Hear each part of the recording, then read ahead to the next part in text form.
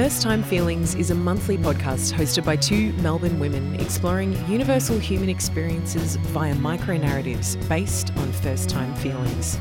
Whether it be shame, guilt, longing, anxiety or lust, each anecdote is an honest, witty and relatable vignette that taps into the messy human journey we're all on.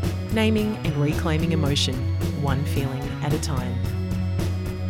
Hi there, my name is Crystal and this is Ruth, and we're super excited to be presenting to you episode 10, the final episode in the first season of First Time Feelings. We've created this podcast to explore the significance of formative emotions and the life experiences that conjure these feelings. It's been a wild ride, identifying these important life moments and talking about how they help shape our future emotional landscapes.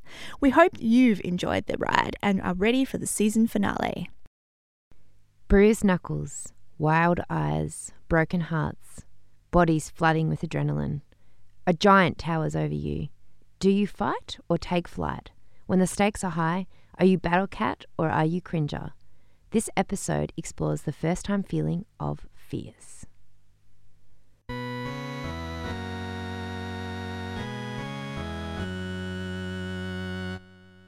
Standing tall. She towered above me. She was 6 foot, or close enough. Pretty, with sharp features and bright eyes. We used to be friends. In fact, we'd known each other all through high school. Now we were 18 and the world had changed. I stood sandwiched between her and my boyfriend. "Let me pass. He's my friend, you know." I stood firm, my boyfriend saying nothing but standing close behind me. A month ago, he'd been cheating on me with her, and here she was demanding to talk to him at this house party. He was far from innocent, but our on-again, off-again relationship was torrid, and we were currently in passionately reunited mode. She edged forward. I was beginning to bristle. I'm not putting up with this, I thought. I'm not scared of this girl. Even though clearly I should have been. She was looming over me and starting to get more irate as the minutes ticked on. I haven't done anything to hurt anyone, and I'm not going to be bullied into submission, I thought. I straightened my back and took a swig of my beer. "You've caused us enough trouble. Just keep your distance." This only aggravated her more, and she edged even closer. In a moment of pure instinct, I reacted. I raised my beer above her head. No easy feat, considering how much shorter than her I was. And I tipped that beer entirely all over her. At that moment, the world seemed to slow down. The liquid trickled down from the top of her head, plastering her hair to her face. Her mouth was now agape as she gasped, shocked at the incident that was unfolding. The drips of amber gold rolled over her eyes, smearing her mascara as they made their way onto her shirt, forming damp patches all over her front. Finally, the bottle was empty, and I brought my arm back down. A crowd had gathered around us by now. I felt no regret. I felt no fear. But I did brace myself for what was surely about to come next. I scrunched up my face, waiting for the impact of her fist. But nothing happened. No fists flying towards me, no arms reaching for me, just the cold air and the smell of beer perfuming the night. I opened my eyes, somewhat confused. She remained in front of me, beer still dripping down her face, her eyes blazing with fury. Why hadn't she retaliated? I turned my head and was greeted by an army of friends behind me, standing tall and staunch, arms crossed, a wall of allies behind me, waiting for my agitator to make a move. With a blinkered focus, I'd fiercely implemented my right to stand up against someone wronging me, and little had I known, I had the power of the people in my corner the whole time. Congrats. Thank you. There's nothing more satisfying than pouring a drink on someone and then not getting hit. Yeah, I assume it's always going to feel pretty good. But I was so surprised. I mean, I definitely thought I was angling for a punch in the face. Yeah. I think also because, it's such a kind of like public insult too.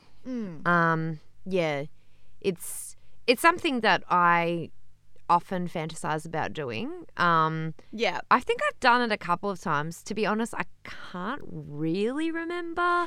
Yeah. I know I've done it to a boyfriend. Generally a thing that happens while you're probably quite under the influence. Yeah, inebriated. Like, yeah. I mean, if you've got a beer in your hand, you're definitely drinking. Yeah. If you've gotten to the point where you're going to pour a drink on someone's head, you've definitely got liquid courage happening. Yeah. Yeah, for sure. There's a lot of 80s movies too where it happened, like, Yeah. but a wronged girl would do it to a suitor. You know what I mean? Like, just Yeah. walk up and kind of, or like, you know, just pour the drink on the douchebag in the restaurant or something. So there's a lot of that. Definitely. Yeah, but this was a wronged, like a woman who wronged you Yeah, in an unsisterly way.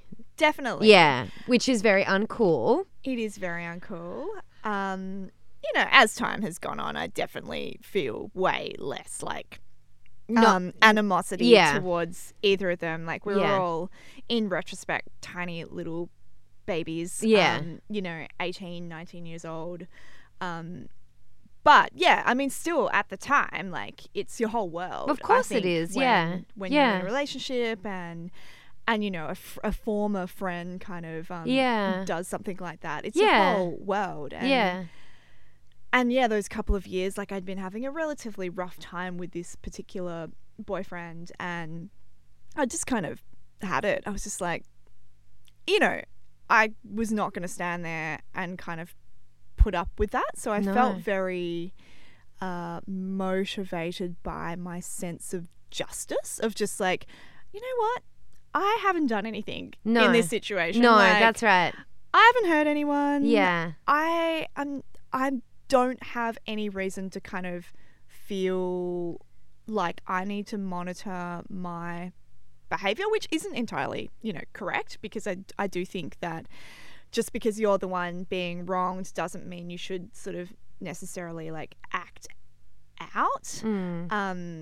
Actually, which brings me to something that I kind of wrote as I was thinking about this episode, and I was like trying to look back and figure out, I was like, when was the first time like I felt really fierce, like nothing could stop me, and, you know, just really kind of had this sense of empowerment where I was really determined in what I was doing and no one was gonna be able to stop me.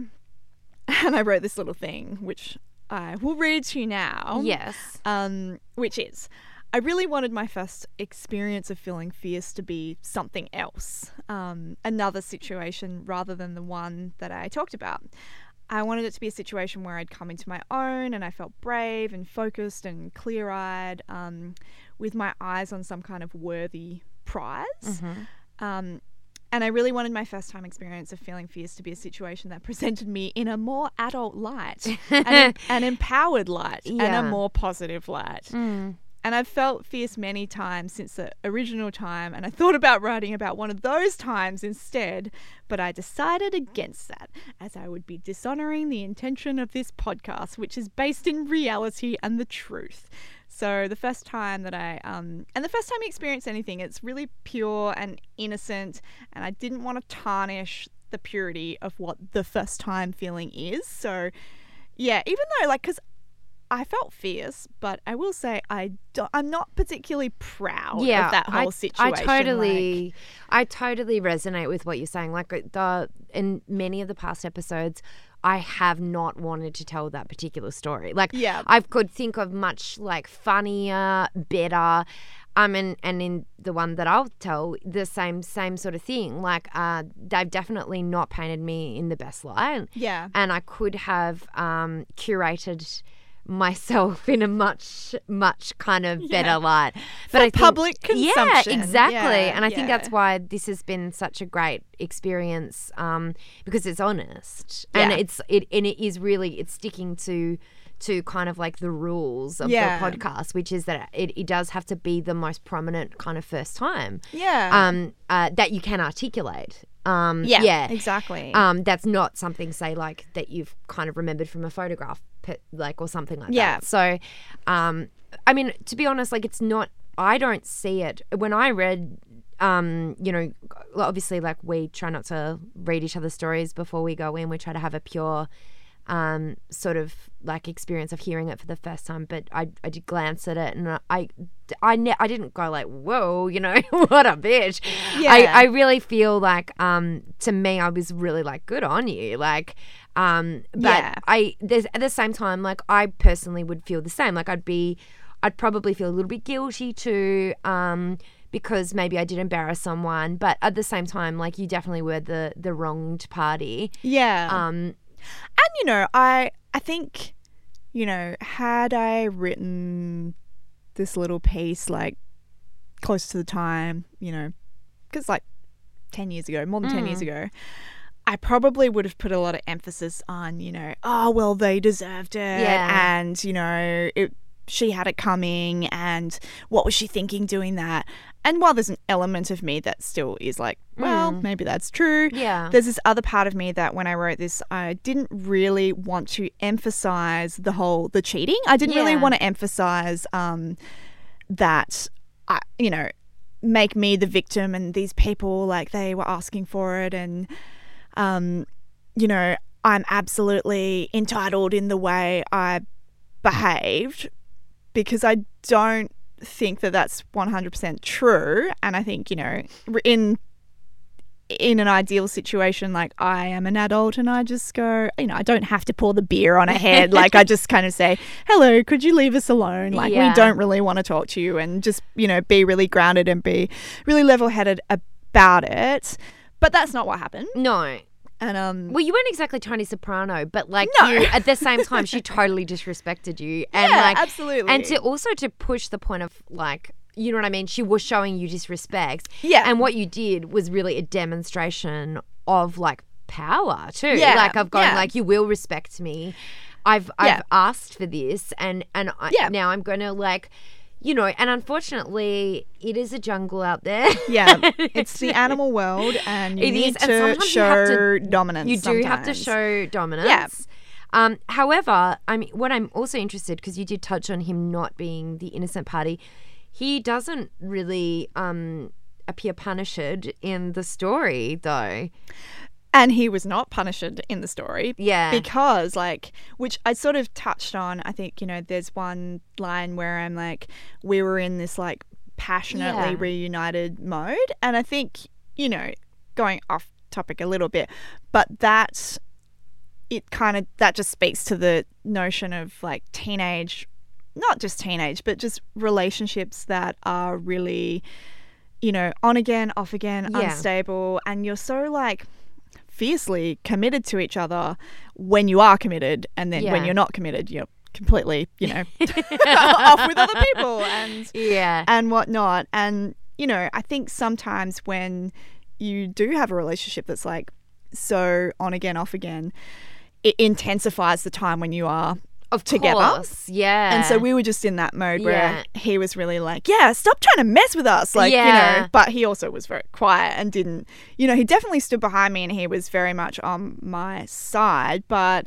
also not to the point where he was going to get involved. I think, there was a sheepishness to the way he was behaving, because he most likely felt like, oh God, I have been a shit boyfriend and I've kind of brought on this situation. Yeah. Not 100%, but, I've been a party in this and in those weird, I think in those, when those triangles occur, also in that, especially when you're in one of those kind of relationships, is kind of a little bit delusional. It's like they're the problem, the outside person's the problem, exactly. and it's like it's us against them, and so it's sort of it becomes a bit like you demonize the other person, who, by the way, I mean, a shit thing to do, very young though. And also, I'm sure she probably felt really bad. But yeah, God, what a lot of nerve to kind of continue to, I think that's what kind of pushed me over the edge a bit. I was sort of like it. Yeah, it's I was like, oh God, you've already caused us so many problems. Why do you want to keep doing that? What bone in your body thinks that you've got the right to kind of continue trying to like mess up our relationship, and I'm not having this, and I don't care what the repercussions are. Like I think that's what I was trying to capture in this piece, like with the whole feeling empowered, feeling fierce. It's like you don't care, like there is no care about when you truly feel fierce, you don't feel fear. No, that's and I true. think that's what I was trying, even though like I should have. The absence of fear. Yeah, absolutely. I think feeling fierce is really about the absence of fear. And I would definitely say in my life I haven't felt it many times, because often you have so many competing cognitive thoughts in those types of situations where you are like, you might feel angry. Yeah. And you might feel, and like, I actually reflected back on my piece about rage. Yeah, I was just thinking about that. I was like, how is this different to rage, know? Yeah. But like, I felt in control, I think, which is different. It's like, I didn't feel fear, and I felt in control in this very like kind of like creepily calm way, where I was just like, I think my process was that I haven't done anything wrong. I'm going to pour a beer on her head because she deserves it and she's pushing the boundaries. And if I get smacked in the face, which could definitely happen, I still feel totally justified in my behaviour, and I don't feel like I'm actually asking for it, because she's the one that's asking for this kind of behaviour to be directed at her. I haven't asked for anything other than, just to continue on in a relationship and not have people try and like break us up and interfere with us and pull us apart. Yeah. I think like in that way, fierce feels maybe like a little bit more pure than rage, because it's like something a little bit, there's something a bit crazed and dirty about the whole rage thing. Absolutely. Yeah, it's like it's a bit more shameful, isn't it? Like, definitely. Yeah, whereas fierce, you definitely. Well, I pretty much went and cried in my car after I felt rage for the first time. You feel more validated when you're in that fierce mode. It's like, you definitely feel like righteous. Yeah, I think there's something righteous about that it. Is totally how I felt. Yeah, and then I think I was already feeling pretty righteous just on my own, and then when I turned around, I was like, oh my god, all my friends are standing behind me like, and you had this like goddamn army. I was like, wow, that's the real reason I didn't get punched in the face. But you had muscle. Yeah, I did. I had muscle. Yeah, that's pretty cool. It's a cool story. Very cinematic. Yeah. Well, I think we should move on to the last word. Let's do it. That is the name of the story. It's called The Last Word. I figured that.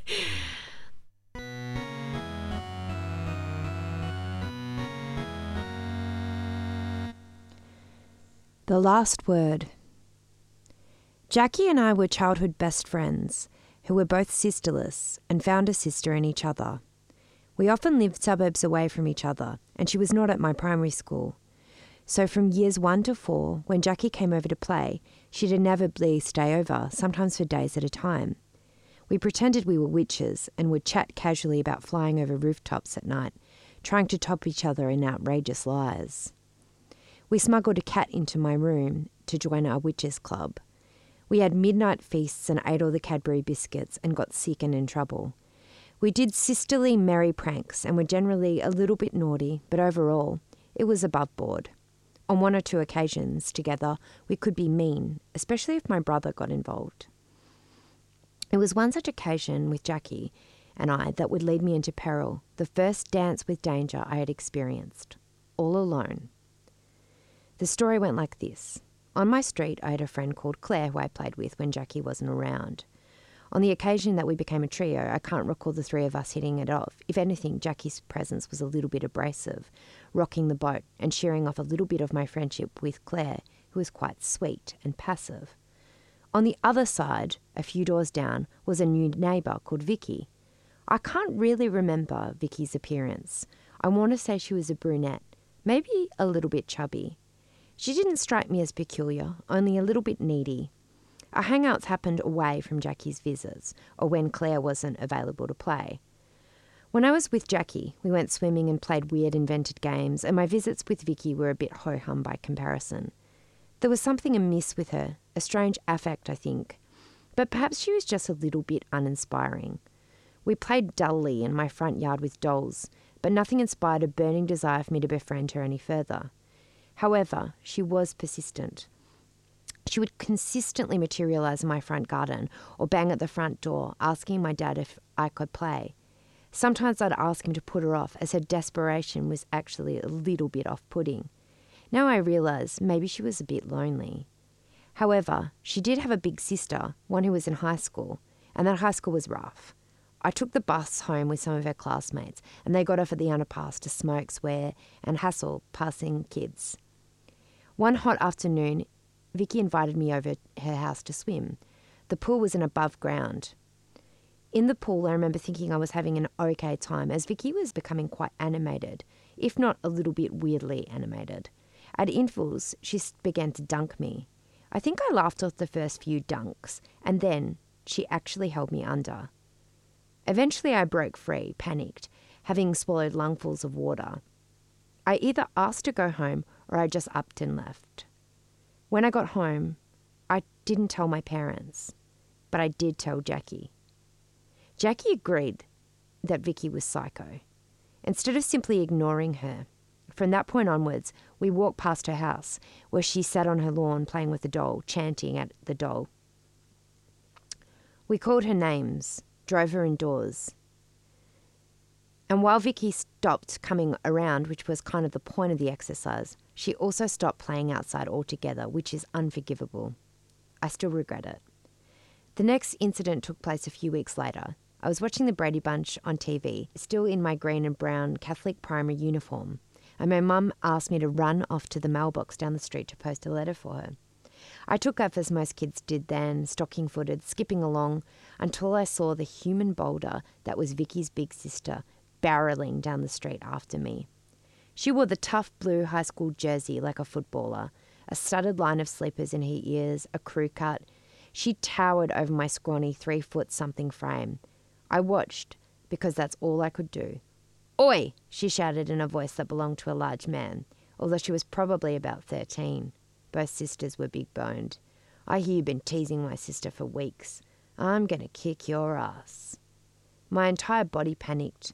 My bladder relaxed, gut dropped, mouth went dry.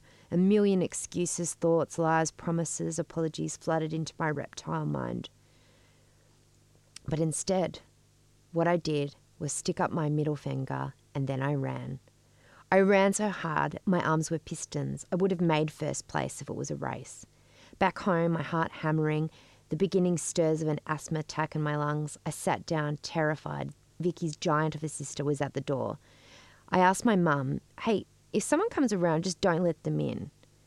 "Are you okay?" she asked me, as I was sitting in front of the Brady Bunch, basically hyperventilating.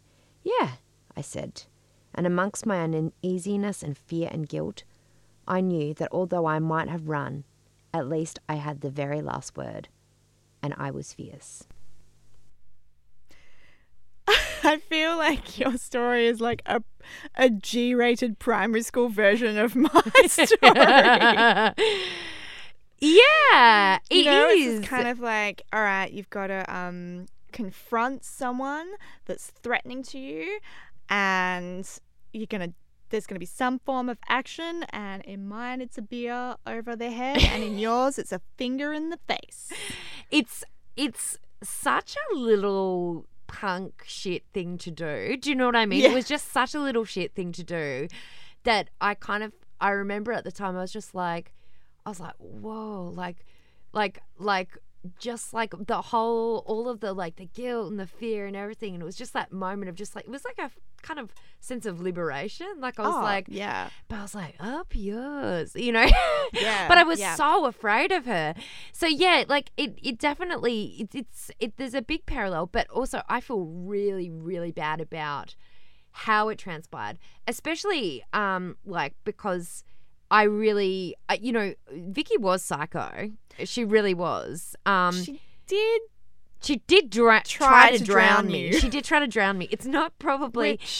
I mean, like, even in your story, I was kind of like, oh, like, you sort of imagine kids playing around, and, like, I could really, I thought your piece is really cinematic, especially with, like, the descriptions of all the different childhood friends were really vivid for me. And I was imagining you guys in the pool, and, Vicky's there and she's pushing you underneath, and you kind of think there must be so many scenarios in people's childhood where play gets a little bit rough Yeah, and, yeah. kids accidentally hurt each other. But particularly in the pool, it's really dangerous because... And when someone really crosses the line. You know what I mean? Like, when you actually absolutely. go, this if you is can't breathe underwater, this that is weird. Scary. It was weird. And Yeah. it was like also, she was kind of like generally like, God, I really hope she never listens to this. She's probably in jail, but like, That's the type of she's person, probably in a she max became. security Yep. prison Yep. with her sister. She's But probably drowned like 50 people.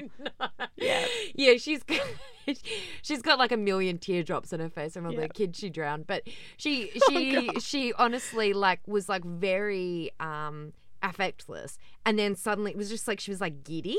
And it was weird. It was like psychopathic. And I remember thinking, this person's nuts. And my brother and I had a pretty physical, like there was Rough and tumble. lots Yeah. of tooth extractions. There was blood, Oh, God. So I'm saying like I definitely was not unaccustomed to So just before we roughhousing. move past that, did your brother remove one of your He removed several Teeth. of my teeth. Yes. baby teeth? Yes. Or Yes, baby teeth. were they loose? No. Whoa. Yeah. Yeah. That's pretty. It's pretty messed up. It's definitely another okay. story in that one. But like and also boys, I'm definitely not. I wasn't like a crybaby, It was really strange, and I knew that it was strange. But yeah, like I definitely think also with children, there is like a chain of bullying. It's sort of like someone's getting bullied at home, so they're going to bully someone else. Like I could be mean, and especially mean around people that made me mean. So I definitely did not feel nice about that whole teasing Vicky, and I knew it was the wrong thing to do. So it's kind of like when she came to beat me up, I was like, I definitely deserve. Like I'm and also like I'm away from my nasty little friend now, who's also a bit bigger than me. I definitely probably deserve this. Yeah. But also like this woman could kill me. She's so big, and she was really tough, and there was a large age and size just sort of Difference, yeah. Yeah, absolutely. Yeah, so all I had really was my speed and my punk rock attitude, which Yeah. Look, she didn't come after me. There were no further consequences. But after I wrote that, I was like, oh my God, I remember that sick feeling of waiting. Like I was like, she's gonna get me another time. Like a neighborhood bully. Like I'm surprised. I mean, like, I don't think I would have slept that night. yeah, I don't know if I did. Like I don't know if I ate. Oh, I know I was just like sort of rocking in front of the television. It's quite amazing that I didn't tell a parent either, because I was like really Did it make troubled. you feel like the power of the middle finger was a thing? The power of the middle finger, that's what, for me, that was like, yeah, that definitely, that's what that story is all about. It was like, you might be running from your enemy, but you can still say, fuck you. Yeah. And you might... I like how you whispered that. We had a Yeah. whole episode that was just basically Yeah, swears. That's yeah, totally. Yeah. It was definitely my up yours. Yeah, so it was like a bit of a victorious kind of feeling, even though, yeah. And I Yeah. escaped too, so. So I feel like both of our stories kind of identify the feeling of fierce, of like you're kind of like you've got some kind of weapon, Yeah. like like you're sort of armed with some kind of weapon. And in mine, I think it was a beer, but it was also like I was armed with like justice is on my side. Totally, like, yeah. I mean, I feel like I've got way cooler stories of like being fierce when I was older as a teenager and stuff, and cool stories like that. But definitely that would have been my first time of like, Yeah. and I couldn't like, I think like in this sort of instance, I was like pretty puny as a child too. Like, so I definitely did not have any kind of physical backup with that either. And also my body did kind of like that's the same, the thing we were talking about rage. Like, with rage, you kind of black out and you like go into this like psycho mode. I actually was really there was a fear response in my body for sure, but my mind overrode it. Like, Yeah. It was like, Yeah. Yeah. Yeah. It was the spirit of rebellion, I think. Yeah.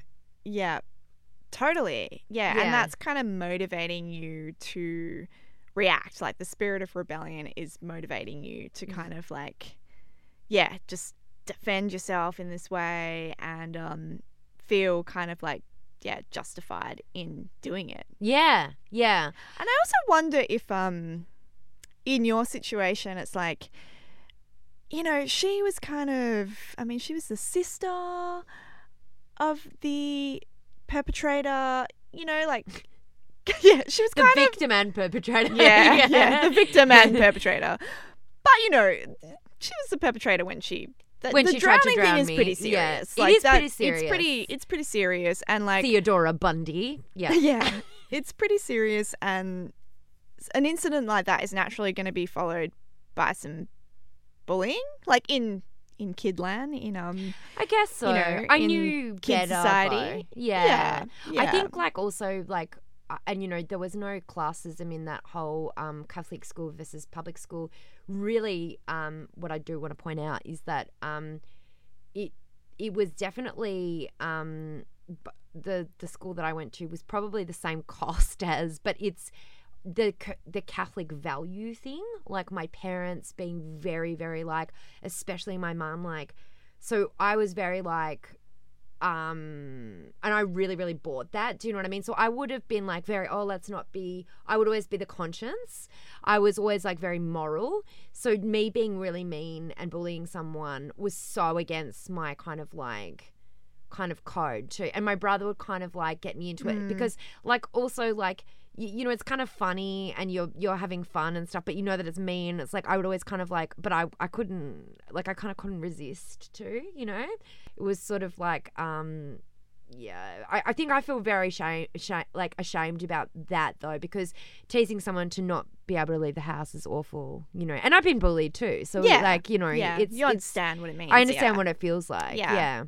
Yeah, it was a circle of pain, really. Yeah. It really was. The circle of pain. Because I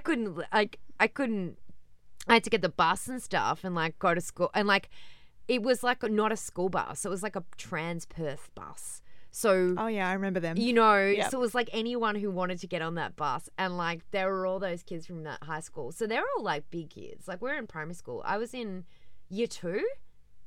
Or 3, and she was like that's little, 13. You know, they were like bloody. Yeah, that was like a giant like ogre. It's an ogre. After that is a tiny woodland creature. Sylvanian. Yeah, Sylvanian.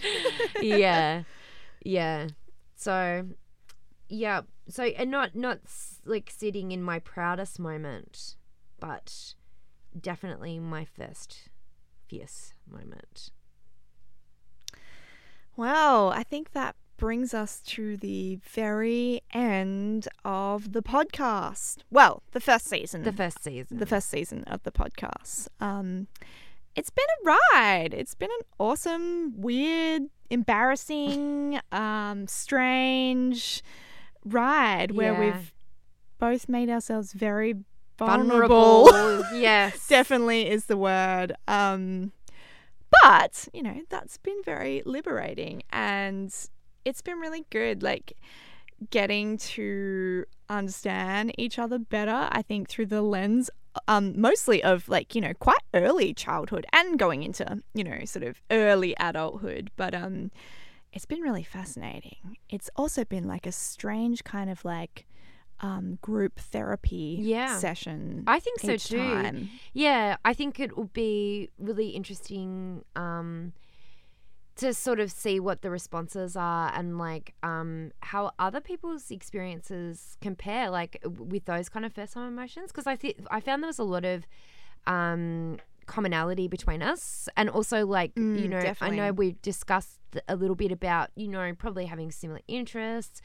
Also being from the same city, close-ish in age, even though I'm an elder. Wow. By a few years. An elder. Yes. But, shall I give up my seat for you? But you know what I mean? Like very kind of, I think like, you know, like around the same age or same generation, same cities, like similar interests. Yeah. So that's interesting. And similar personality types too. Yeah, definitely. Also, yeah.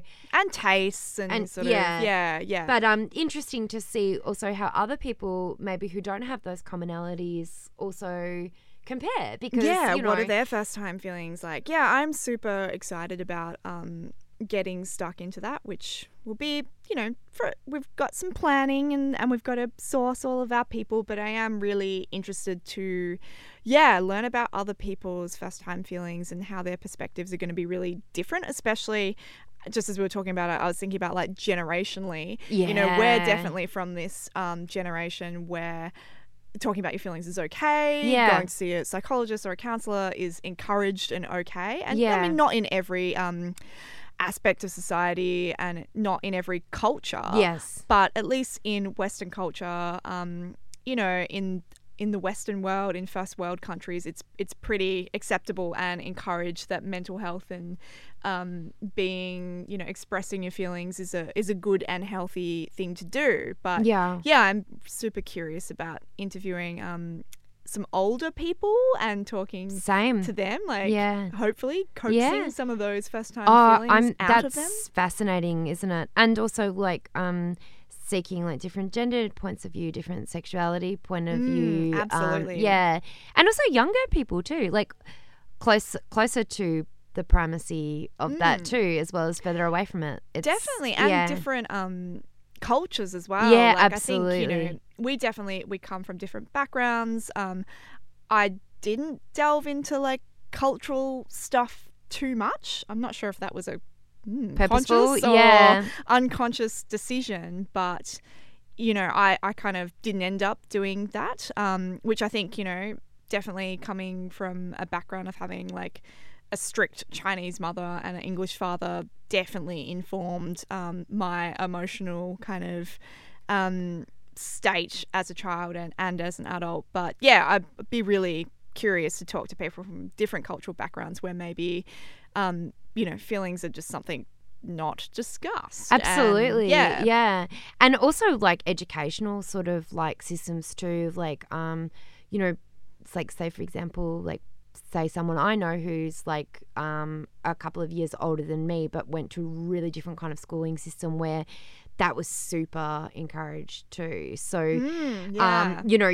like the educate like culturally I'd say probably pretty repressed, also not quite as repressed as what you're describing, but like pretty repressed, or as Freud said, the Irish are impervious to psychoanalysis. I beg to disagree. But like I think culturally, as well as like education systems. So there's just so much variance like to explore. Absolutely. We are really excited about it, so much so that we've probably gone hugely over time, and this episode's going to be really, really long.